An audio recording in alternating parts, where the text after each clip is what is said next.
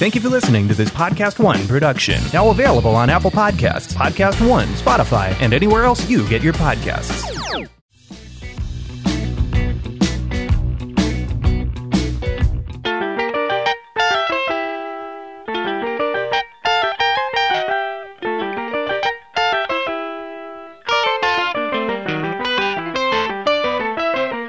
And I was really a jazz drummer in Yes. It's just that having heard that drums could be played in another way, having heard it via jazz, then I just brought this to pop. I thought all pop musicians were going to play like that. I didn't know that pop drummers played real simple stuff. And as I'm testing my mic, I'm looking down, it's Steve Winwood and Pete Townsend and Keith Richards and is that George Harrison? Yeah, it is. So all my heroes were like there, and we were like, for our first song, we'd like to do a cover of... Yes, Somac. What's up? You're still alive, I see. Well, let me tell you what I'm doing. I know all the stories, so you're going to have to... No, I don't take any shit. You got to give me the real stuff, all right?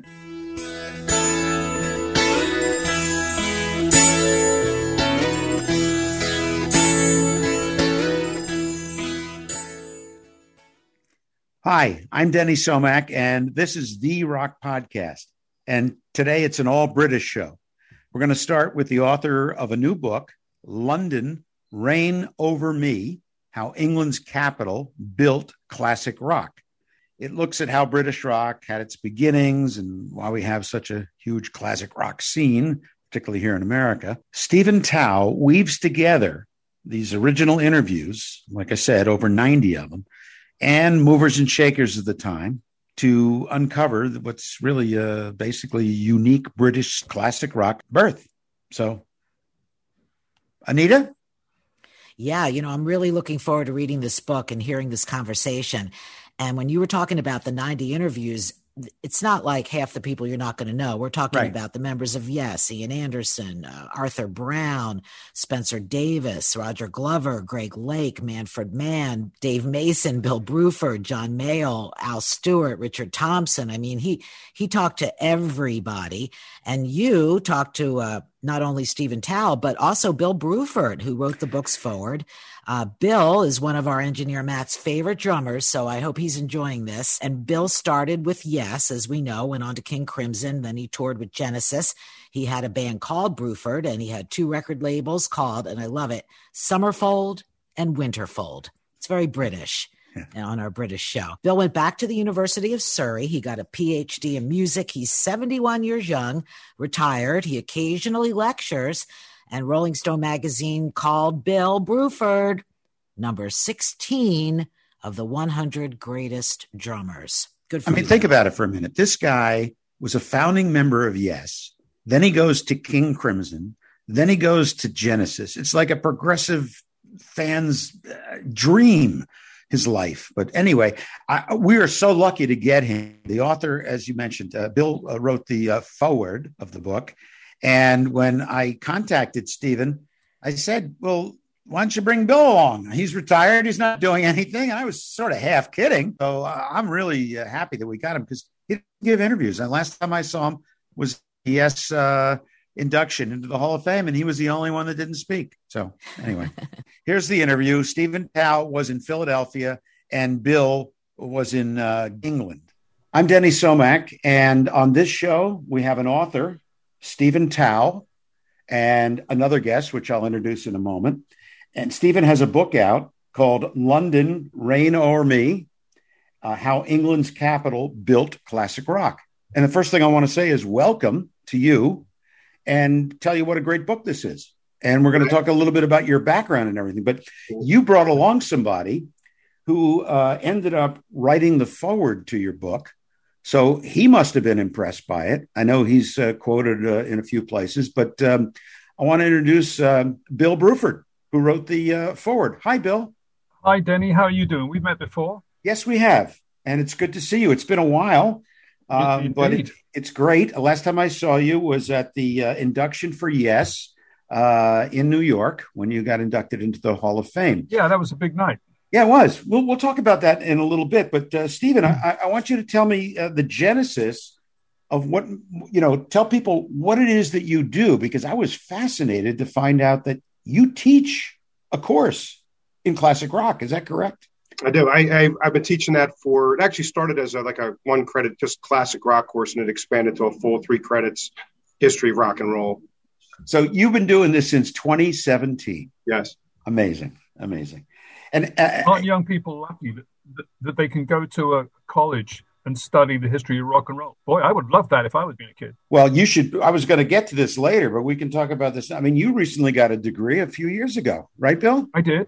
And yeah. What is that? Is that what kind of a degree was that? I know you're a musicologist, but it was a PhD in musicology and the philosophy of music, really, music making, psychology of music, particularly. That entitles me to give lectures and so forth. And I'm supposed to be an expert in the field, Denny. Well, of course. This is kind of you can understand already there is a mistake. Well, does that mean I'm supposed to call you Dr. Bruford? You could if you like, but don't do that. It would be very embarrassing. All right. So Stephen, let's give me the genesis of why you wrote the book. Well, I mean, basically, I write it because I'm a fan of music, obviously, and so just to give you an idea, I kind of missed out on that era, firsthand. So I'd say I was about 7 when the Beatles broke up. So the music that became popular when I was in my formative years of high school, late 70s, was the mainstream anyway, was kind of stale, and it was okay. And then in college, the MTV era hit, and that I didn't get it. It was all about presentation, and everybody was talking about the video. Nobody was talking about the music. I found the music really boring, and just there wasn't really much to it. So that's when I think one of my roommate's girlfriends handed me a copy of Quadrophenia, obviously The Who, and I was like, wow, like I've never heard it before. I heard The Who, but not that. And so I just dug into The Who and the Stones and and Zeppelin and all those Hendrix, all the great stuff from the 60s into the 70s. And that's what I listened to. And that's like in the 80s. So when the 90s happened and that blew up, the Nirvana thing, I loved that. That was like rock and roll was back. So that was my first book about the origins of grunge. And then this just is kind of going back to my roots, back to my own, discovering the 60s and this, kind of talking about where that came from. Did it take a lot of convincing to get your superiors to allow you to put together a course like this? It's sort of evolved. I actually taught a version of it at a community college like years before. And then, I've been at Delaware Valley University, which is, for those who don't know, it's near Philadelphia. And I've been there for now 22 years. And so they kind of give me some leeway. And I said I wanted to do a class on this, and it sort of developed from there. Okay. Now, how did you get Bill involved? He wrote me an email, and that was one email too many. No, that's okay.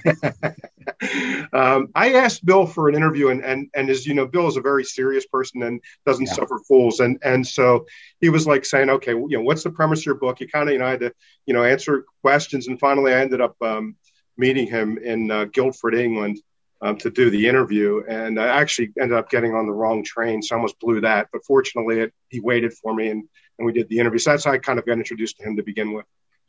That's great. Let's talk about what the book is about. You basically outline, this is the blueprint of how we got to where we are today, the classic rock world. And I think you've done a great account, and I think your examples are great. And Bill is able to, obviously, he was a witness to a lot of this. So the compliment, his introduction and all the other interviews that you did. I mean, how many people did you interview besides Bill? About 90. Unbelievable. How long did it take you to do this thing? 7 years. Wow. Yeah. I'm impressed. Bill's impressed. He didn't know it either. That's a long time. I mean, 90 interviews is really something. Yeah, it is. I know, because I've done something similar with 12 top-line drummers, and it's just the sheer generation of text. Yeah. The analysis of the text and finding the bit that you want. It's time-consuming like heck. So my hat goes off to Stephen. So one of the things I want to start with, because it's sort of in the first few chapters, and when I saw this, I said, absolutely, this guy gets it. And I've been to England many times, and I've seen a lot of these places that you're talking about. I've been to the Marquee, I've been by El Pi, and I studied the history, obviously, myself. So, but the best thing is the example where one of the early interviews you talked to Frampton, and he's sort of setting things up because he said he credits the baby boomer generation were allowed by their parents to do a lot more because they were so thrilled to be there after the war. And that sort of set the scene. And I said to myself, that's right. Because he says, we were in America. We didn't really have that. The war was over there. It didn't affect us the same way. And music being a big part, my agreeing with him is that correct? And I'd like to get both of you to respond. I mean, absolutely. It's that's what I was trying to get, because basically I'm obviously American and a lot of the audience is American. I just wanted to give people the idea, just to let them know that it was a very different experience growing up in England, in Britain post World War II. And that was really, I think, a necessary thing, as horrible as the war was, obviously, and how it impacted England. That kind of was necessary in a way, to kind of create this beauty, like I mentioned in the epilogue, the beauty out of this ugliness that we didn't, certainly the baby boomers didn't experience so directly here. Yeah, I totally agree with that. I mean, it was ugly. I often tell people the only smart thing I did was get born in 1949, which was a terrific year because that put me at 18 in 1968 when it all kicked off, really. But an awful lot happened. I mean, England was grey, nasty, and just nothing but a bomb crater. Most of the places you list in London was nothing but a bomb crater and puddles of water everywhere. Right through until I was 10 or 12, 15 years old, that kind of age. And then suddenly all burst into colour with the Beatles and Carnaby Street, and so suddenly there was this enormous leap forward. And this context and background is entirely unlike the United States, which had its own entirely different set of parameters under which musicians were working. So it's just an entirely different thing. Yeah. Now, you also say something, Stephen, that I agree with, and Bill probably was witness to again. And that is, and I say this to people and they always say, well, who's that? But I went behind and studied it. All of classic rock began with Chris Barber. Because he sort of expanded. I mean, talk about that. He was the guy. Tell us who he was, first of all, Bill. Chris Barber. Go ahead, Bill. You go ahead, Stephen. No, you know more about Chris Barber than I do. Go ahead. Well, it's funny because as a as a fan of music and a study of music, I've obviously heard of John Mayall and Alexis Corner and all these pioneers of British blues, but I'd never really heard of him, of Chris Barber, and I just kind of dug him up, and I found this is one of these people that well into his 80s he can remember stuff from 1949. But in a lot of ways, it does start with him. He's the one that kind of starts this, idea of, even though he wasn't really a blues guy, so to speak, he was a jazz trombonist. But he brought all these people in that it just kind of emanates from him, Alexis Corner and, Cyril Davis, Cyril Davis, Graham Bond, and all those people. And then, of course, he brought over, Muddy Waters and Sonny Terry Brownie McGee and Sister Rosetta Tharpe and all these incredible musicians, and exposed them to all the British people and kids. And they were just, what is this? They've never heard this before. And there's so many things that he did, starting the Marquee Club, for example, that contributed to classic rock as we know it. Now, he also hired Lonnie Donegan to sing, and then the Skiffle Craze, and Rock Island Line, and Bill can probably speak to that. That's really, because I remember I've interviewed all the Beatles over the years, and it was all the Skiffle Craze. That's what got us into it. We all had washboards. And for listeners who don't know what Skiffle is, it was kind of homemade, folksy kind of music on washboard and homemade string, T-chest, bass, rhythm guitar, harmonica, really a homespun kind of music. Very rhythmic, and it was just a big hit in the UK, as you say, spawned partly by Lonnie Donegan.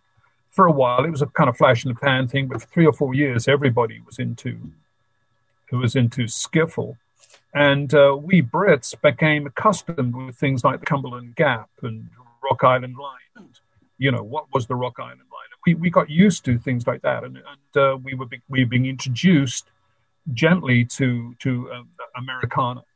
Rock Island Line was a derivative of a Leadbelly tune? Or Correct. Just an old, yeah, okay.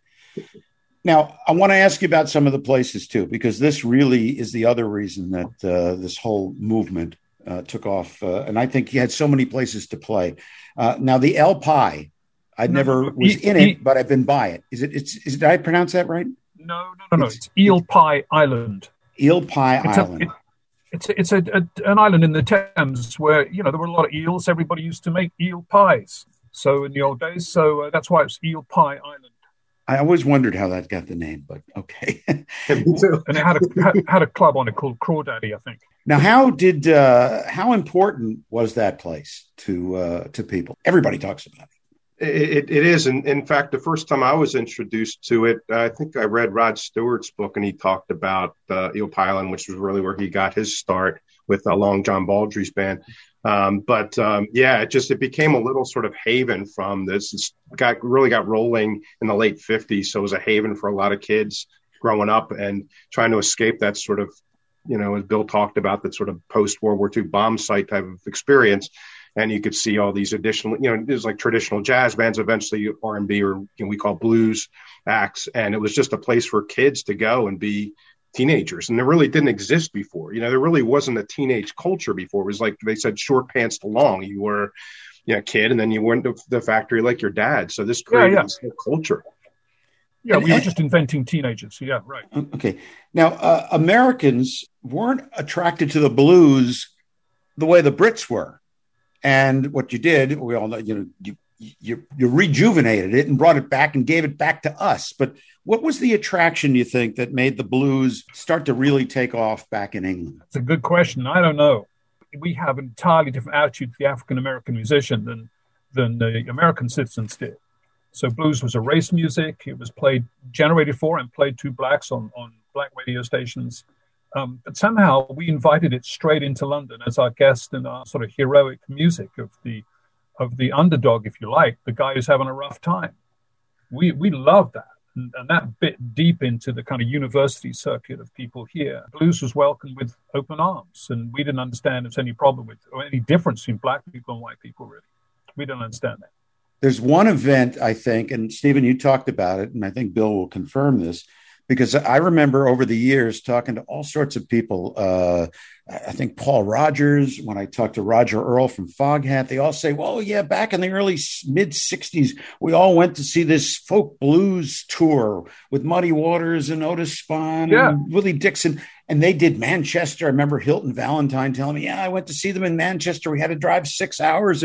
That was a tour that went out that every British musician must have gone to see. Sure. We loved it, and we had a blues boom as a result. We just thought it was great, and so did the American musicians incoming.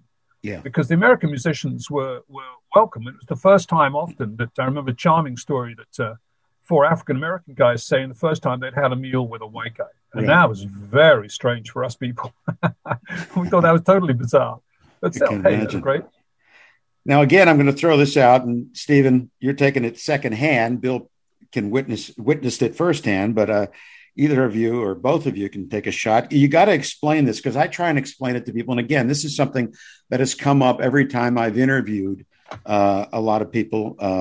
You got to explain the art school culture that you had over there, because you talk to Clapton or Jim McCarty. Well, we went to art school. Right. And that's where everybody met and these bands came from. But we don't understand what that means. It was. Go ahead, Bill. No, Stephen, after you, go ahead. So it's a very, and I think I just had to get myself into the British mindset while I was writing this. And as Americans, like, well, if you're not making a buck, you're not worth anything, and it was a very different experience for kids coming out of, they no longer had to go into the service. It was, and they had an opportunity to kind of go out of, grammar school, like our version of high school, and go into this little world of art school. And you had all these kids, and Bill mentions them, he called them creative musicians with ideas. And it was a wonderful incubation period for all these musicians that we all know, Pete Townsend and John Lennon and Eric Clapton. All these people just kind of bounced ideas off each other for a couple of years. It's important to point out that they weren't musicians when they were at art school. Right. They became musicians, because art schools are full of all kinds of airy-fairy ideas. Mm-hmm. And usually by people's quasi-intellectual guys who have time on their hands, and suddenly everybody could play a guitar. everybody had a band, everybody was in a van going up and down the highway to play gigs. Because it's not, one of the great things about popular music is inclusive. So if you can play 3 chords and a backbeat, you're in business. And that's where, but then ideas come in on top of that. So, art school guys had lots of ideas, which of course a lot of hardcore rockers didn't particularly care for. So let's put the Beatles over here because they're the Mersey beat sound. And I guess we start with, for London, we start with the Rolling Stones. They were the band in the London area. The Beatles came down from Liverpool, and of course they created the scene. The Stones came from Richmond, if I'm not mistaken. Stephen, you can correct me if I'm wrong. But the most important band, I think, next to the Beatles and the Stones, as far as the whole British thing, it's got to be the Yardbirds. Yeah, absolutely. And the Yardbirds just, they kind of, a lot of the bands, and the Stones included when they first started, were just trying to be very deferential to the blues. And I think the Yardbirds are one of the first to say, you know what, we're not, African-American musicians. We are who we are. So we're just going to just let it go. We're going to, they weren't the first necessarily to improvise, but they certainly did that. And they just kind of where's it going to go? Let's see if we can create our own thing. I think in a lot of ways that people drew from that and just said, okay, we can be confident being British and we don't have to try to emulate the Americans. Bill, did you ever see the Yardbirds play live? Absolutely. Saw them many times with different people. I can't quite remember who. Did you ever see them in the beginning when Clapton was in the band? Yes, I think so. And at the marquee, people used to write on the toilet walls, Clapton is God. Now, which I thought was a bit excessive. I was an okay guitar player, but I thought God was a bit strong. Okay, well, that of course leads me to the next question, which I'm going to ask. No, I don't. Oh, come on. I'm going to say to you, Bill, Yes was the opening act for Cream at the farewell concert, correct? That's correct, yeah. So now, did you play there was a matinee and an evening show, correct? I think only an evening show, I think. Well, I thought Rory Gallagher and Taste opened the matinee. But maybe I'm wrong. You might be right or wrong. I don't remember. I've talked to John Anderson. He can't remember either, so don't worry about it. But all he does remember, though, he never got to meet any of the members of the band. Oh, okay. They didn't talk to anybody. And he also told me that you guys got the gig because the club owner or somebody that Chris and John knew somebody in Stigwood's office. And it was amazing because you didn't have a record deal then, did you? Yeah, there was a lot of that going on. Sure. It was a very fast moving scene. And what you have to bear in mind, and what I like about the interviews, actually, the common thread running through all these kind of 90 people really is that this is an amateur hour. This is an amateur, non-professional business that was growing hand over fist, and everybody was making up the rules as you went along. Nobody really knew what a record contract was, but you sort of signed it anyway. You didn't really know anything about that. And you made your friends fast and furious to wherever you could. And you got lucky sometimes. And Yes got lucky a couple of times. You always needed a lucky break. We got lucky a couple of times, one of which was supporting the Cream at the Albert Hall, as you say. The unlucky bit about that was our manager, bless his soul, forgot to tell the BBC to film it, which was a great shame because the camera guys were out to lunch, right? They were out to dinner. And the camera's sitting there, and I'm looking at the camera thinking, pity that damn thing isn't running, because it was quite a big occasion for us. Yeah, I got so excited I dropped a stick. I remember that. Let me ask you the next thing, which I think was also helped propel this whole thing. And again, Bill grew up on it and Stephen and I heard about it. How important was the pirate radio scene? Well, I'd say big, certainly. And I think this kind of preceded things a bit, but it certainly introduced us to lots of other music. And I remember, listening to it on a crappy old transistor radio. And, of course, they had to be offshore because the BBC ran radio effectively in the UK. But let's not diss the BBC. What was great about the BBC is it was playing everything. So if you listened to an hour of BBC, you'll hear some American blues, you'll hear, some Stockhausen, some Stravinsky, some folk music, some skiffle. It was great. You never quite knew what you were going to get. So it was all very unprogrammed. It's hard to explain now in a world of processed music and heavy programming now. That in those days, it was just very amateur. Also, it wasn't acceptable by the BBC to play records more than 3.5 minutes, from what I understand. But pirate radio didn't matter. They could have played Close to the Edge. That's perfectly true, and maybe they would have done. I don't know what they did, but that's perfectly true.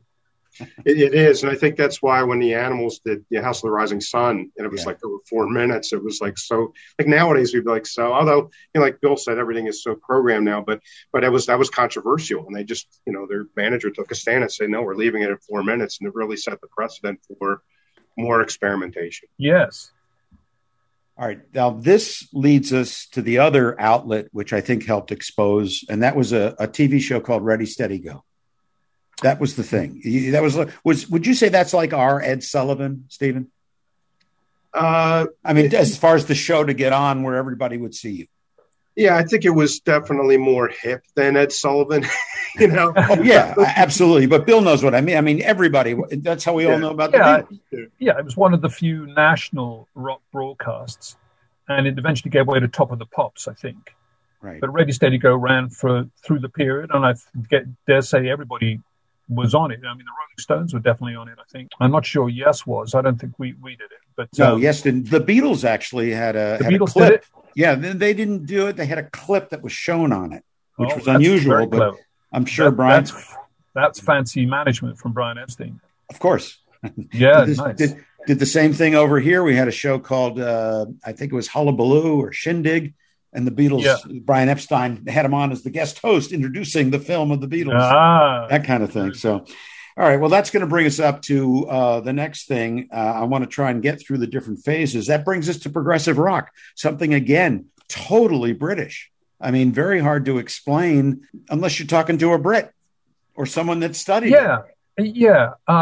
So how to set it up briefly? I mean, there were so many strands of music running around. We've already talked a bit about American blues, then the British version of that with their blues boom, and then very rapidly becoming disaffected with that and moving into popular music like the Rolling Stones did, and psychedelia and, the underground. And this is very heavily linked in with politics too. And it's a stew, a whole mess of different things, but not having any genre of our own. We had our British version of Elvis Presley. We had our British version of American jazz, a British version of American blues, but somehow we felt because they weren't ours, we could do whatever we liked with them, and we didn't hallow them in quite the way that the progenitors did, perhaps. So we felt we could sort of trash things, mix and meld and blur and cross-genre things. So, a little classical music here, a little bit of something that sounded vaguely folk here in Stephen's interesting phrase, progressive folk, which I thought was a good phrase. And out of this, somebody said, well, that sounds very progressive. That brings me to my next thing. There's a couple of people in the folk blues that rock that are purely British. That in fact, we're going to do one of our shows is going to be on characters or people that the name, but you want to figure out, because they're not big stars here in the States. And I'm going to give you the three names that I'm talking about, and you're going to know all three of them. Two of them, were actually recording artists on their own, and the other was an influential person in one of the main bands. So I'm going to ask you, what is a Roy Harper? What is a Roy Harper? He never happened in America, yet everybody talks about him. And Led Zeppelin wrote a song about him. Hats off to Harper. And I think Jethro Tull had a song about him. And I think he knew the Floyd too. He was right. He sang on "Have a Cigar." Yeah. He was a British institution, a lyricist primarily. You might call him a folk musician because he had an acoustic guitar and he sat down and sang these beautiful songs, which were lyric heavy and beautifully put together. And I think he wrote for some of these big bands that you know then. But it serves to emphasize that the people we're talking about were not famous in those days.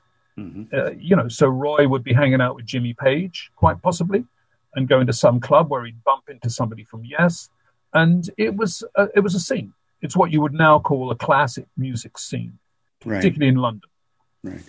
Now, the other character, forgive me the way I describe it, she's certainly not a character, but she's revered in England. We only know her from this group Fairport Convention. She became really famous when she did the only other person to ever appear on a Led Zeppelin record. Sandy Denny, please explain to me why we don't know about her over here. We really should. In fact, one of my rock and roll history students, she's got an old soul. She was just listening to Sandy Denny constantly for 3 days. And that's one of those things that we as Americans need to know more about her, with the Straubs at Fairport Convention on her own. Just wonderful. Her voice, like I said in the book, if your hair doesn't stand up when you hear her sing Father and Gay, there is something wrong with you. I don't know if Bill can add to that. Okay. Not really, except that what the United States got was what it was given by record companies.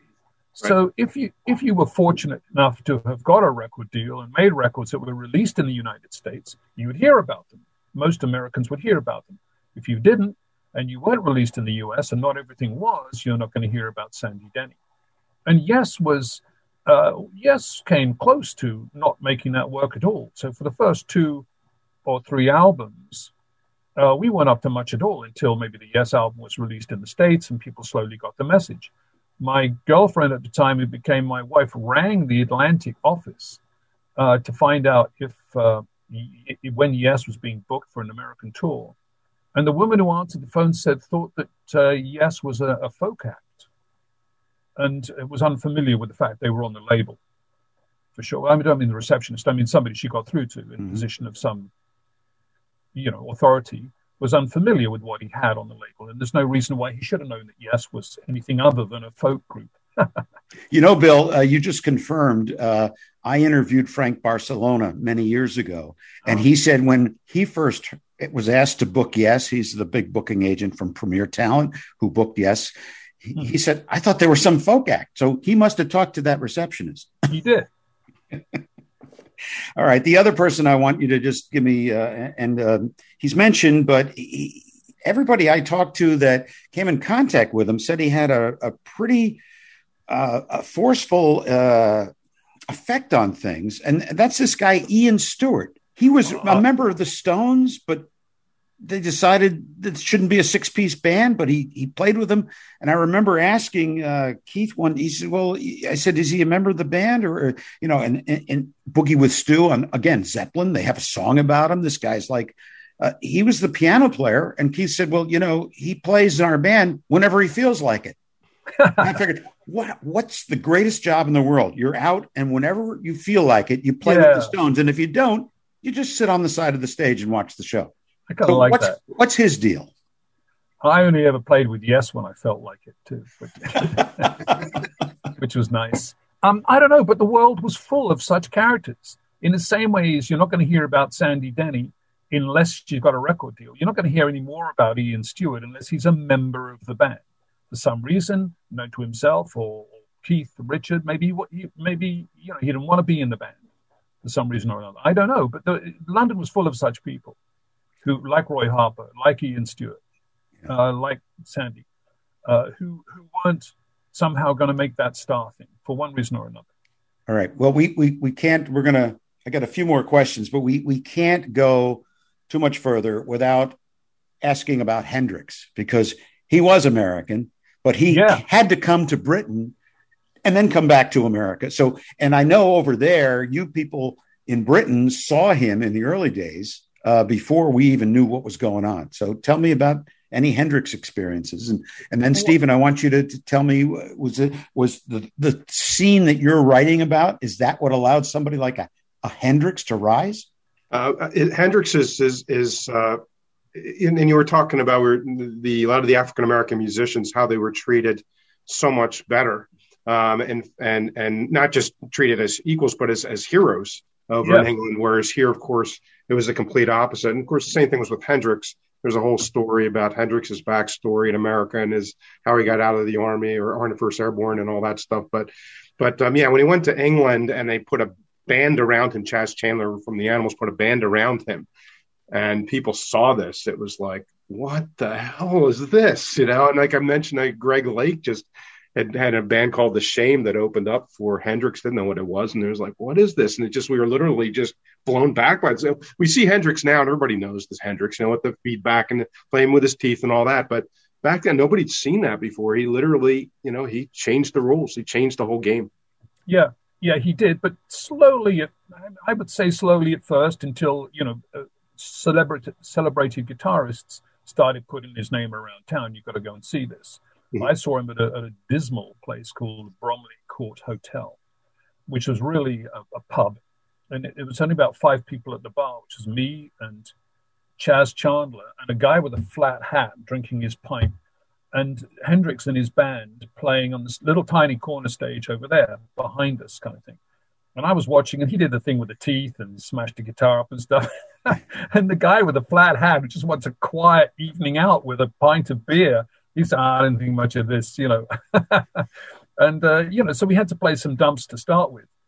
But then pretty soon, within about 3 or 4 months, I seen him at Ronnie Scott's, which was the premier jazz club at the time.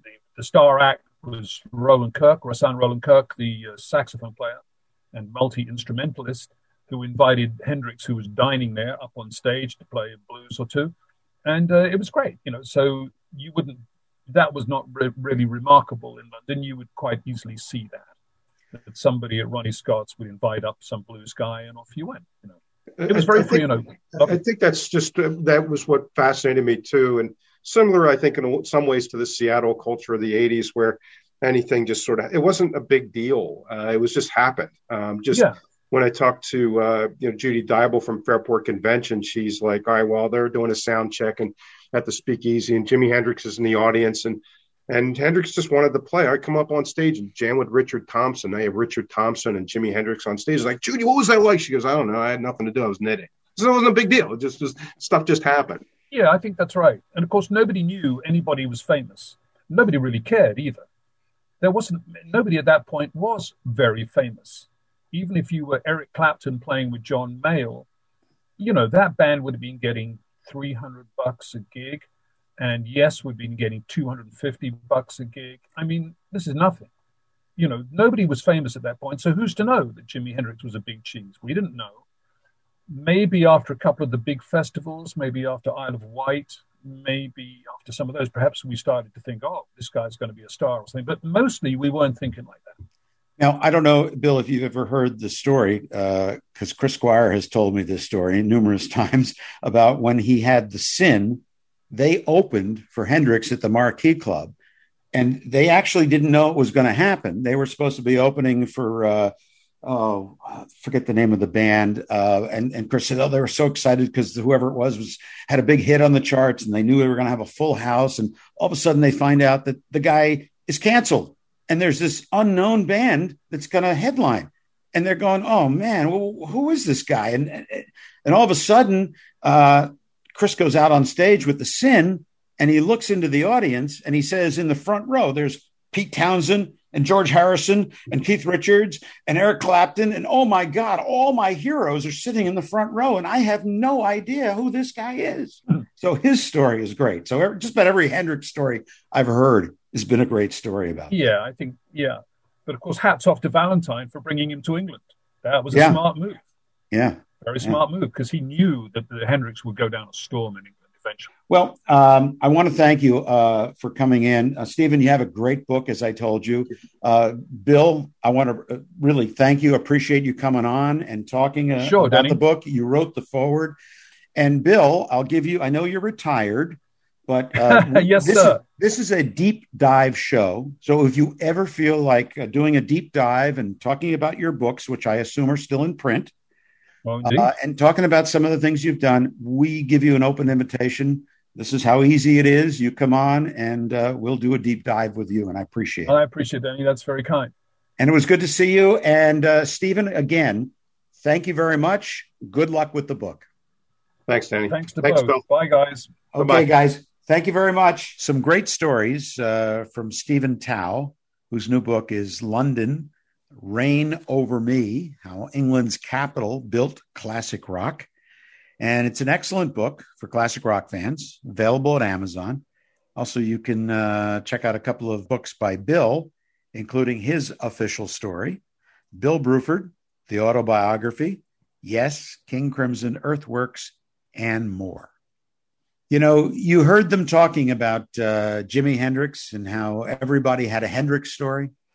Even I have a couple of Hendrix-related stories. Okay. I interviewed Noel Redding. I did a talk show, a really bad talk show. Noel Redding is 1/3 of Hendrix's backup band. You are correct, sir. Thank you for playing. Yes, Noel Redding. And, I interviewed a lot of people, and I completely geeked out, as expected. I think you can expect that. And I brought in my Are You Experienced album, and he autographed it. And I've never done that. The time Stevie Nicks autographed her album, she did it when I left the room for a minute, and I came back and she had signed it. I would never have asked her. And Noel Redding did it. And I just sat there geek. I don't even remember the interview, but I do remember he apparently was just dropping F-bombs. But because of his thick accent, nobody really knew. And one person who I think caught it said, did you realize that every other word out of his mouth was fuck, fuck, fuck, fuck, fuck? And I was like, no, I was just staring at him. I just couldn't believe he was here. So that was that. And also one night at Universal Amphitheater in LA, there was a B-52's Pretenders show. Mm-hmm. And I had a backstage pass, but no ticket. Right. But I wanted to go out and see part of the show, the Pretenders part. And they said, well, go out and find an empty seat and you can sit there. Right. So I went out and I found an empty seat and I sat down, and in between acts, somebody got up on stage and they started to say that there was some famous people in the audience or something like that. I can't even remember how it happened. And all of a sudden they put the spotlight on the guy sitting next to me, and it was Jimi Hendrix's father. Al Hendrix. Yes. Al Hendrix was sitting next to me, and next to him was the sister. And he stood up, and I turned, and I was like, "You're Jimmy's father?" Yeah, he's my boy. He was my boy. And I could not believe it. I don't even remember the rest of the show. I don't think I said anything to him, but I just sat there thinking, oh my God, here he is. Like, yeah, it was really, really funny. And I have to say that the tri-state area, very lucky to have had WMMR back in the day in Philadelphia, the classic rock station. It wasn't a classic rock station then, it was the rock station, because they played the Straubs and they played Fairport. And I fell in love with Sandy Denny back then. So I think we were some of the few that actually got to hear that music on the radio. So, well, anyway, you heard, I mentioned Chris Squire, a bandmate of Bill's, in Yes, co-founding member. And the story he tells is about his pre-Yes band, The Sin. That's the band he was in before he formed Yes. And what happened when they opened for an unknown trio at the famous Marquee Club. Chris loves to tell this story, especially in front of an audience. So here it is. When I was in The Sin, we always did the Tuesday night opening act at the Marquee Club, and because Tuesday nights at the Marquee Club in Wardour Street was when the bigger bands played, and honestly we had a terrible week. We've been playing in awful places like Stoke-on-Trent, which is like part of the industrial north, which really isn't there anymore because all the industry finished, but and it had been pouring with rain, and we've been driving up and down motorways, and I believe we showed up at the Marquee with just enough gas in the van to get there.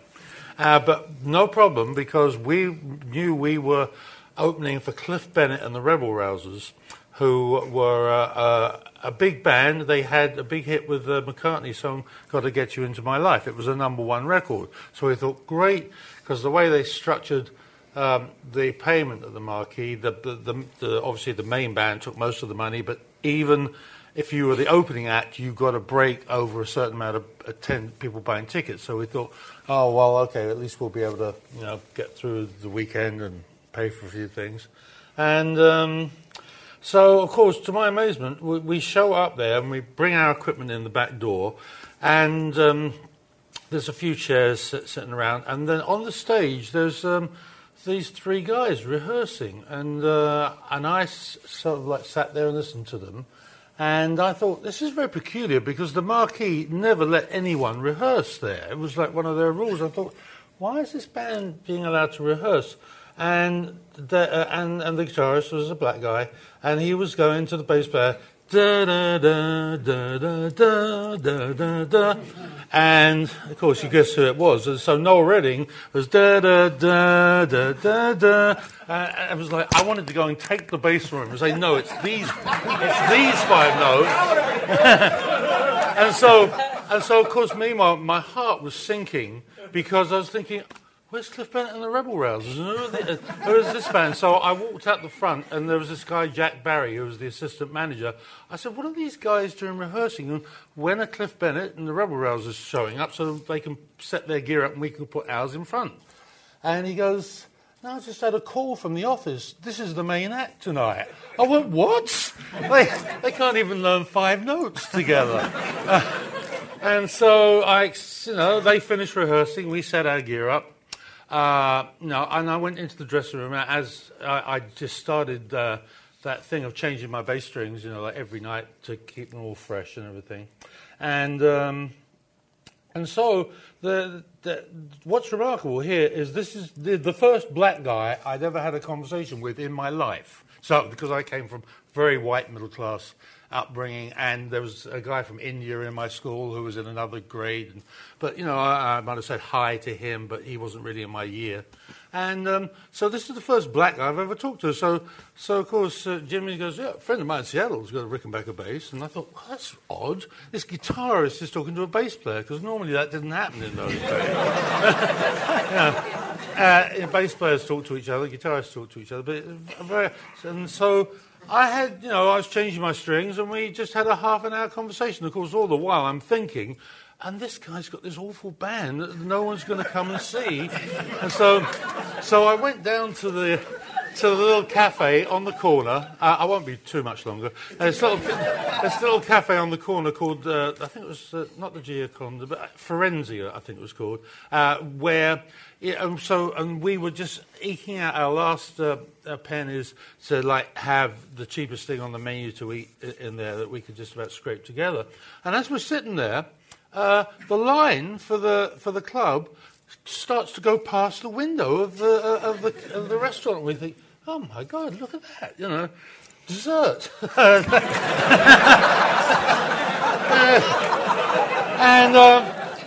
And then we finished our meal, and I went back to the Marquee Club, and there's the same assistant manager taking 10 bob notes, what they were called in those days, which was 50 cents or something. And he, or $1 probably more like. And I said, Jack, what is going on? And he goes, I don't know. So I found my way back to the dressing room, we got ready, and then the manager, this guy called John G., arrived, and he always came in and said, 2 minutes before you go on. And I said to him, John, why are all these people here? This band is awful, And, and he said, don't ask me either. Just the office called, and that's who the headline is. And he said, so there's a bunch of people, so be happy about that. So I walked out on stage. I went up to my mic and, testing, 1, 2, 1, 2. And the way the club was set up, there was about 40 seats in the front row.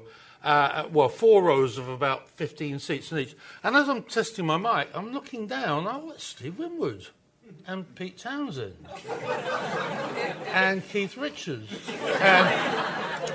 And is that George Harrison? Yeah, it is.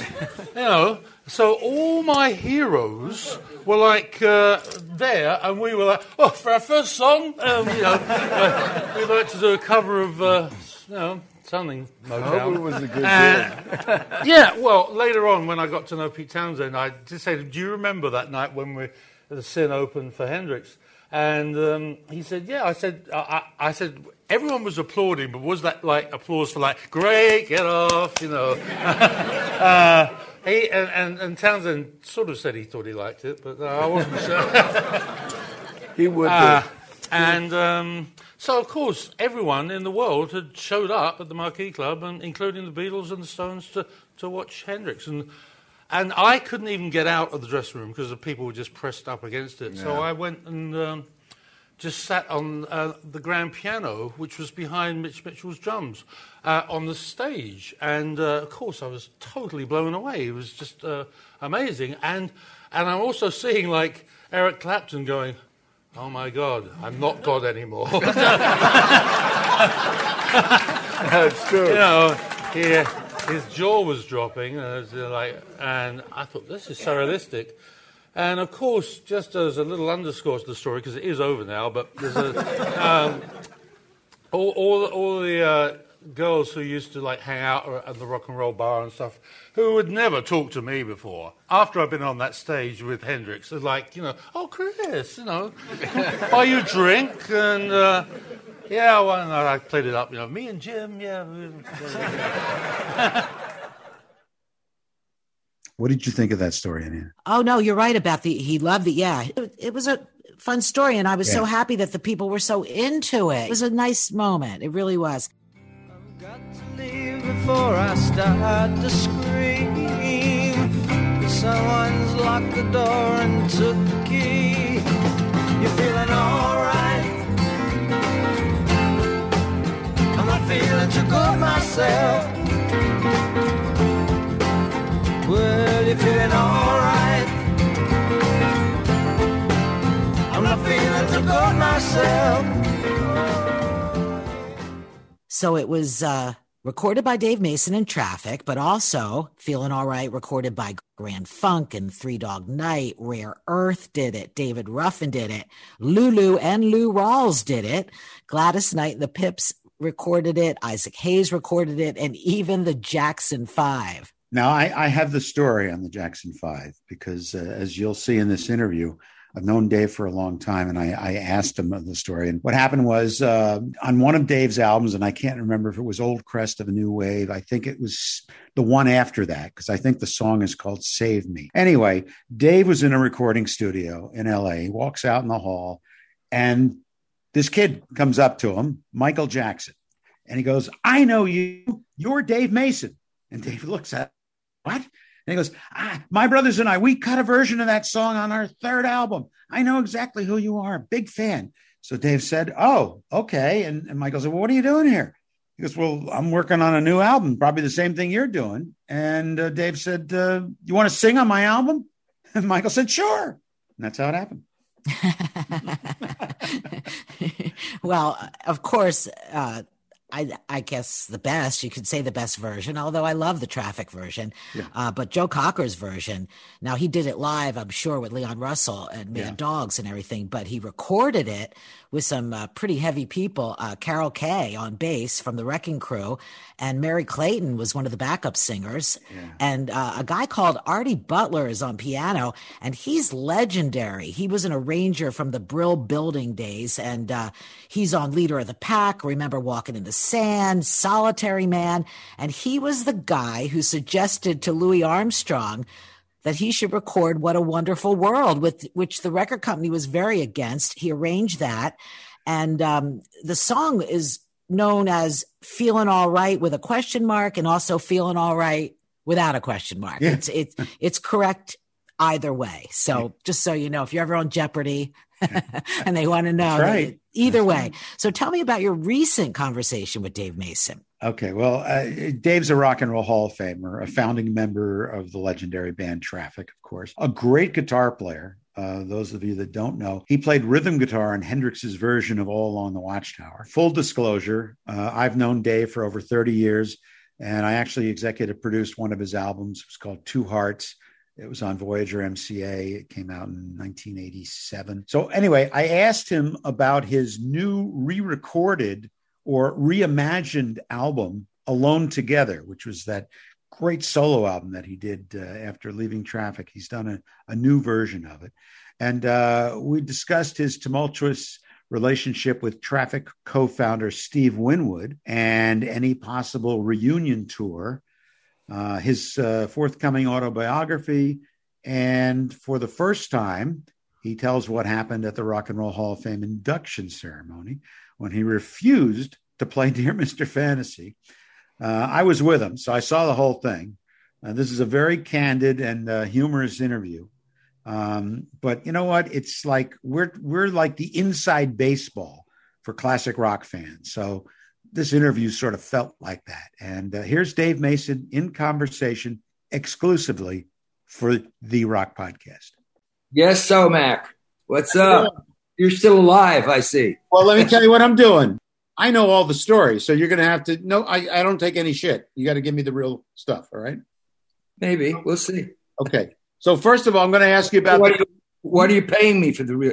The real stuff is expensive. Okay. Well, okay. This is you have Alone Together. This is the new version that you're putting out 50 years later. Yes. Are you aware? You must be, but I don't know if anybody's asked you this. Are you aware that you now have the only real master because the original album master was lost in the 2008 Universal fire? Yeah. You know that? Sure. Of course I do. Okay. I figured you did. But, so I just figured I'd start off by telling you that. Why, are you going to make me an offer for it? No. So tell me, I know you've been planning this thing for a long time. You finally got around to it. How long did it take to do? I don't know. It's within the last 10 years or 8 years or so that I just started screwing around. Well, I was started putting World in Changes together back when I was living in Ojai, California. So that's 15 years ago. So I started playing around with my songs and, created that version of World in Changes and just been sitting on it. And then just sort of thought about the Alone Together stuff. I mean, it was more or less just for fun I was doing it. I really wasn't doing it for any other purpose than that, really. We were on the road about, I'm trying to think, a few years, not too long back, and I had a day off. And so we went in the studio with the band and laid all the tracks down for all the other songs that, I think maybe we took about an hour to do it. I mean, we played them live. So I had all the stuff, and then, it was just getting closer to the, this 50 years coming up. So I started to try and piece it together and stuff. And we had it all planned eventually to actually, did you get a CD? No, not yet. Oh, Winifred. I would love one, and I'd love one signed by you. You go grab it or something. How much you going to charge me? Oh, a lot. It's going to be expensive, man. It's going to be expensive. So anyway, the point being is that we actually had it all ready to go. Eventually I got talked into, put the damn thing together and put it out. And then the other part about it, of course, is I do have a version of World in Changes that is the same arrangement as the original. Right. Okay. And also I think if you buy the CD, I'm pretty sure, if you buy the CD or you download the whole album, right, which is the Shelter BMG has I gave them all the digital rights. Right. And so, but if you, either one, I think you can get you can go get a free download of, if you want that version. No, I want the version signed by you. Well, I put the new, I really thought about it, and I was like, you know what? Fuck it. I'm going to put the new version on this because it's cool and it's now, and let me put something in there that's like, right. And because it came out really cool. So it was like, what the hell? Anyway, so that's, I was ready to go on the actual date. Right. Ah, look at that. Great. That's great. Amazing how many people know that album from that Marvel thing. There's the CD, which is, of course, only available at DaveMasonMusic.com. Okay. Now, let's talk about some of the other stuff you're doing. You put out Feeling All Right. Is that just a one-off, the video, or is it a download? What's the story on that? It's always there for viewing on my website. There's some cool stuff on my YouTube channel. Right. When you go to DaveMasonMusic.com. I will have that. I'll be saying that a few times during the interview. Oh, not a problem, David. By the way, if we do a video, we'll do a crawl across. But I know you will. Did you put that great video with you and Phoebe Snow on your website? You know what? Actually, what I need is if you have a copy. You need a copy? I don't have it. Okay. If you if you can find it for me, Denny, and let me, and get me a link to it, then I could. Yeah, that'd be great. Of course, I would love to have it up. Yeah, it's called The Dreams I Dream. And it went to number 11 on the adult charts when it came out. It's a great song. You know, I meant to ask you, because most people probably don't know this. You had a lot to do with discovering Phoebe Snow or playing her with her first album. Or what's the deal there? My first wife, Lorraine, got turned me on to Phoebe. Okay. Phoebe happened to be when she first got going and was out there in L.A., in Hollywood. Right. You play on the first album, right? Yeah. Actually, I am. I don't know. I forget what track. But that's kind of how I first met her, was out there. So stayed friends, up until when she passed. Last time I saw you was with Steve Cropper. That was an amazing tour. And that recording is available at davemason.com too, right? Show is available. Yes, it is. That was a great show.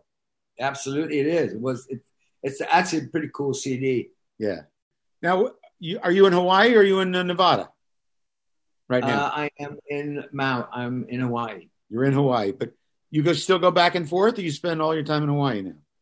With the advent of the pandemic and the fact of the matter that, as of March of this year, right, and as of God knows when, right, I got no money coming in. I'm right.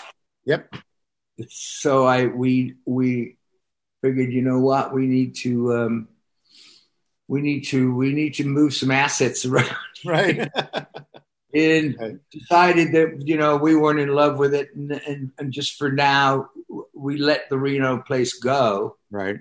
And why not? I mean, it's a crazed seller's market. Right. Right. Sure.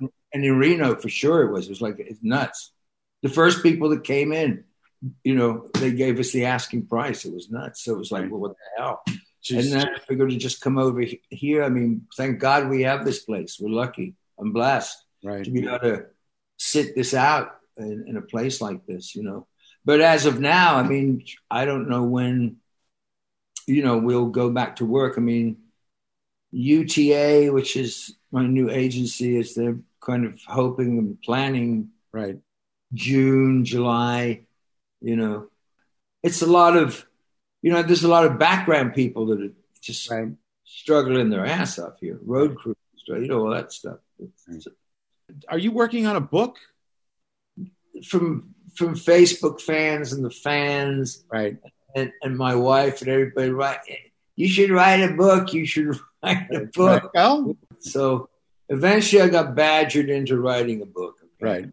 So we're writing the book. I'm doing it with a co-writer, Chris Epting, real nice guy, great researcher. Because thank God, because places and times and stuff, forget it with asking me. Right.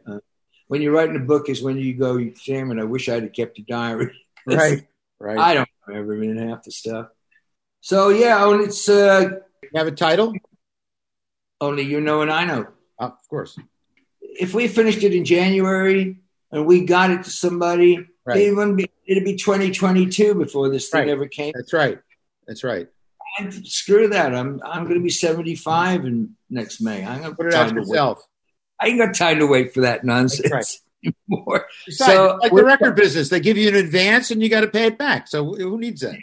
Yeah, no. So I think we're going to sort of, but there is a boutique publisher that wants it. Right. With a lot more free and the ability to see. If I'm going to finish it in January, then by the time we all go back out on the road, I want it to go. I don't sit around until 2022. Do it yourself and take it as have it on tour to sell. Well, we're set up to do that, and I will do that. But I've got, like I said, there's a boutique publisher that really wants. Okay. And to have somebody deal with all that other stuff, but be able to, get it out there. They'll be able to get it out faster, yeah. Yeah, I mean, where's it going? It's going to the same Amazon. It's going to, they're all going the same places, for Christ's sake. Right. So So the bigger ones may have better, quote, shelf positioning, but, you know. Okay. Yeah, but I mean, there's, you know, it's just I suppose looking at it, you know, just try to step back objectively. Yeah. There's not many, if any, people left. Yep. Who've been there as long as I have. Right. And that have probably played with more significant artists. And still able to talk about it. And still able to talk about it. And so, you know, that for that reason, you know, aside from the personal side of one's life, you know, which is also, for me, part of the book. Right. It makes for an interesting story. Yeah. So have you heard anything from Winwood these days? What's going on with him? Does he know you were doing those traffic songs recently? What's he up to? Have you heard from him? Winwood? Yeah. Winwood doesn't talk to me. Winwood just... Well, there's still a chance you guys will play together again, right? Come on. I sincerely doubt it. Last comment, which was about 4 or 5 months ago about doing this with the... was we have, I mean, aside from all the comments that he's made along the way, like, you know, I was nothing more than an invited guest in traffic or, you know, this and that his last comment a few months ago was, well, no, we have totally different musical tastes and I'm putting a new thing to it. That was his thing. So just, it's all bullshit. Okay. But a traffic reunion or a, well, if you and he get together, that's a traffic reunion. Yeah, well, it would be hugely successful, but that doesn't seem to want to sway anything. For some reason, I don't know what his stick up his ass about me is. I never have. Other than I wrote the hits. I know. I was there. I know you probably don't remember because it was a crazy night. I was there when you got inducted into the Hall of Fame. And I was there when Paul Schaefer came and that whole kerfuffle, and you refused to play on Dear Mr. Fantasy because he wanted you to play bass, and you didn't do that. And then Paul Schaefer said, hey, let's do Feeling All Right. And they ended it with that anyway. Correct? Yeah. No. I mean, I was going to get up and play. I just didn't want to play. It was like, well, we're going to do it just like the record. And from that point, you know, I didn't know what was going to happen. You know, I thought we'd do a couple of songs or something, but it came down to one song. Right. The Winwood camp dictated the whole process we're doing. Dear Mr. Fantasy, and I never spoke to him. It was always emissaries talking to me. We're going to do Dear Mr. Fantasy. Is how it all came down. We're going to do Dear Mr. Fantasy, and we're going to do it just like the record. Right. And I'm like, wait a minute. I was 19 years old when I did that. Like fucking early 70 years, so or 60 odd, and I don't play bass, and I haven't played bass in years. Right, we've got one of the greatest bass players. I said, let's use him, and I'll just play acoustic guitar. I'll play rhythm. No, that ain't gonna happen. Right. Oh no. Originally, I said no. We'll get up, and you and me'll just get up there with electric guitars and just fucking let it go. That ain't gonna happen. Okay, I'll play acoustic guitar. Right. That ain't gonna happen. This is quoting. I'm quoting. Yeah. I'm not paraphrasing. Right. So I just said, you know what? Fuck it, you guys. You go ahead, play, get up there. Right. All right. So we're gonna look forward to your book, but basically you're gonna be out there as soon as things get back a little to normal. Hopefully you're going to be on the road. You're going to be doing a lot from this album, right? Who you taking your regular band? You have any additional people with you?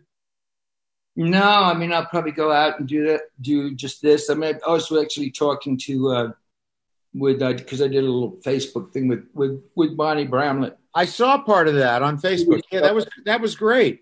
And I thought, we were talking about me and her going out and doing a little storytellers thing. That would be dynamite. Yeah. So that'll be kind of fun to do. Yeah. So I'm going to see if we can make that happen. And other than that, you know, it's just getting back out there, getting back to work. Yeah. See how that goes. Well, I met Dave one time. He opened for Warren Zevon in 1982, and I was on the road with Warren. and we were at sound check at a place called the Celebrity something, the Celebrity Theater, right, in Phoenix, I believe. Mm-hmm. And we walked into sound check, and there was Dave struggling to remain upright while doing his sound check on a revolving stage. And Warren was like, why is the stage moving? And I went over to the guy and I said, what's with the stage?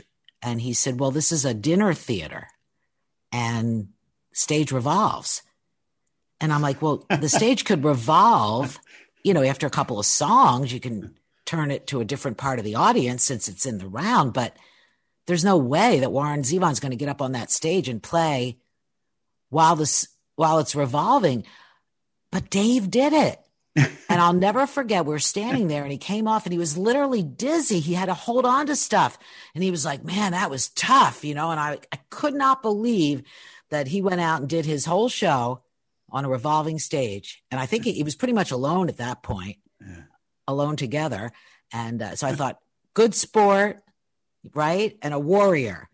But the reason I think he sounds like he's from L.A. or Dave? the West Coast is because he moved Worcester, to the US, England. Yes, well, he moved to the U.S. permanently in 1971, and he's done some really good stuff. He's a proponent of music education for children. He supports Little Kids Rock. It's a nonprofit that provides free instruments to kids in American public schools like they used to do. I know I got a flute.